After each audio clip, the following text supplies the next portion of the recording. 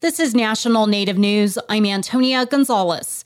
The Navajo Nation has lifted a long-standing COVID-19 mask mandate. As Arizona Public Radio's Ryan Heinches reports, early in the pandemic, the reservation was one of the most heavily impacted areas in the country. Under the order, masks will no longer be required in public indoor spaces throughout all of the reservation's 110 chapters. It makes face coverings optional except for in schools, nursing homes, and healthcare facilities, and for those who may have COVID or who've been exposed. The mask mandate has been in effect for almost 3 years, and the Navajo Nation is among the last areas in the country to lift its requirement. Navajo President Boo Nygren says lifting the mandate would help the tribe return to normal business and help boost the economy on the reservation that struggles with unemployment. Former Navajo President Jonathan Nez, who lost re-election to Nygren in November, has questioned the decision to lift the restrictions. He says the relatively low rate of recent infections on the reservation was mostly due to the mask mandate.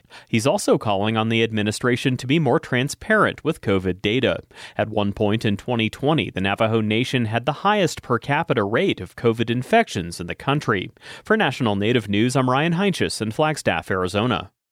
Meanwhile, history was made Monday in the Navajo Nation Council, the tribe's legislative branch, as Crystalline Curley was elected Speaker of the Council. This is the first time a Navajo woman will serve as Speaker. Curley is a former Miss Navajo who advocated for elders, has higher education degrees, and says she understands many of the challenges Navajo people face, growing up with no electricity and no running water. After being sworn in, she thanked her fellow delegates. It's an honor to be serving you as your new speaker,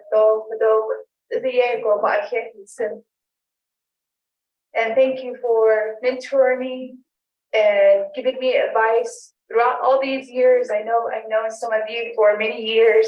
This is also the first time that there are 9 Navajo women serving on the 24-member council. Additionally, Rochelle Montoya made history this month, taking office as the first woman to serve as vice president of the Navajo Nation.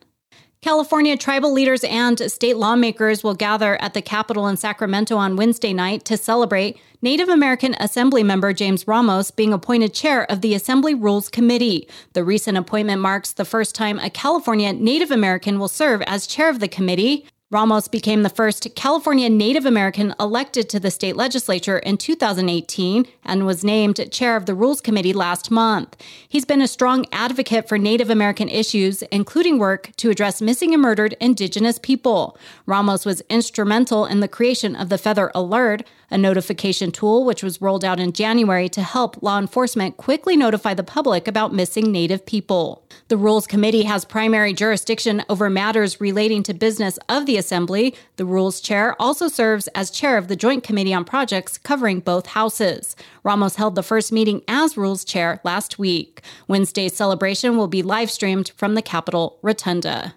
The Cape Cod Times reports former chairman of the Mashpee Wampanoag tribe, Cedric Cromwell, has been ordered to pay $250,000 in restitution to the tribe, along with an owner of an architecture firm. This follows bribery convictions last year in connection to the Massachusetts tribe's plan to build a resort casino.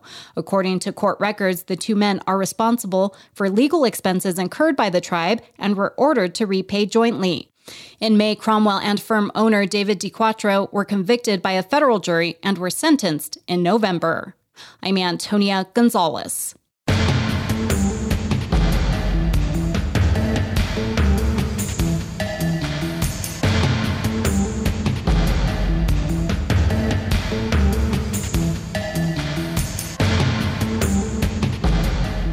National Native News is produced by Koahnic Broadcast Corporation, with funding by the Corporation for Public Broadcasting.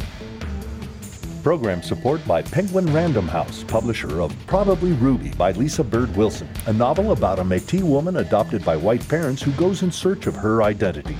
More on this and other stories at prh.com/stories of the land. Support by Ramona Farms, offering wholesome and delicious foods from our heirloom crops as our contribution to a better diet for the benefit of all people.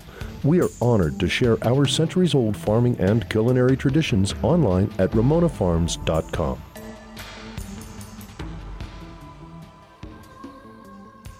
Native Voice One, the Native American Radio Network.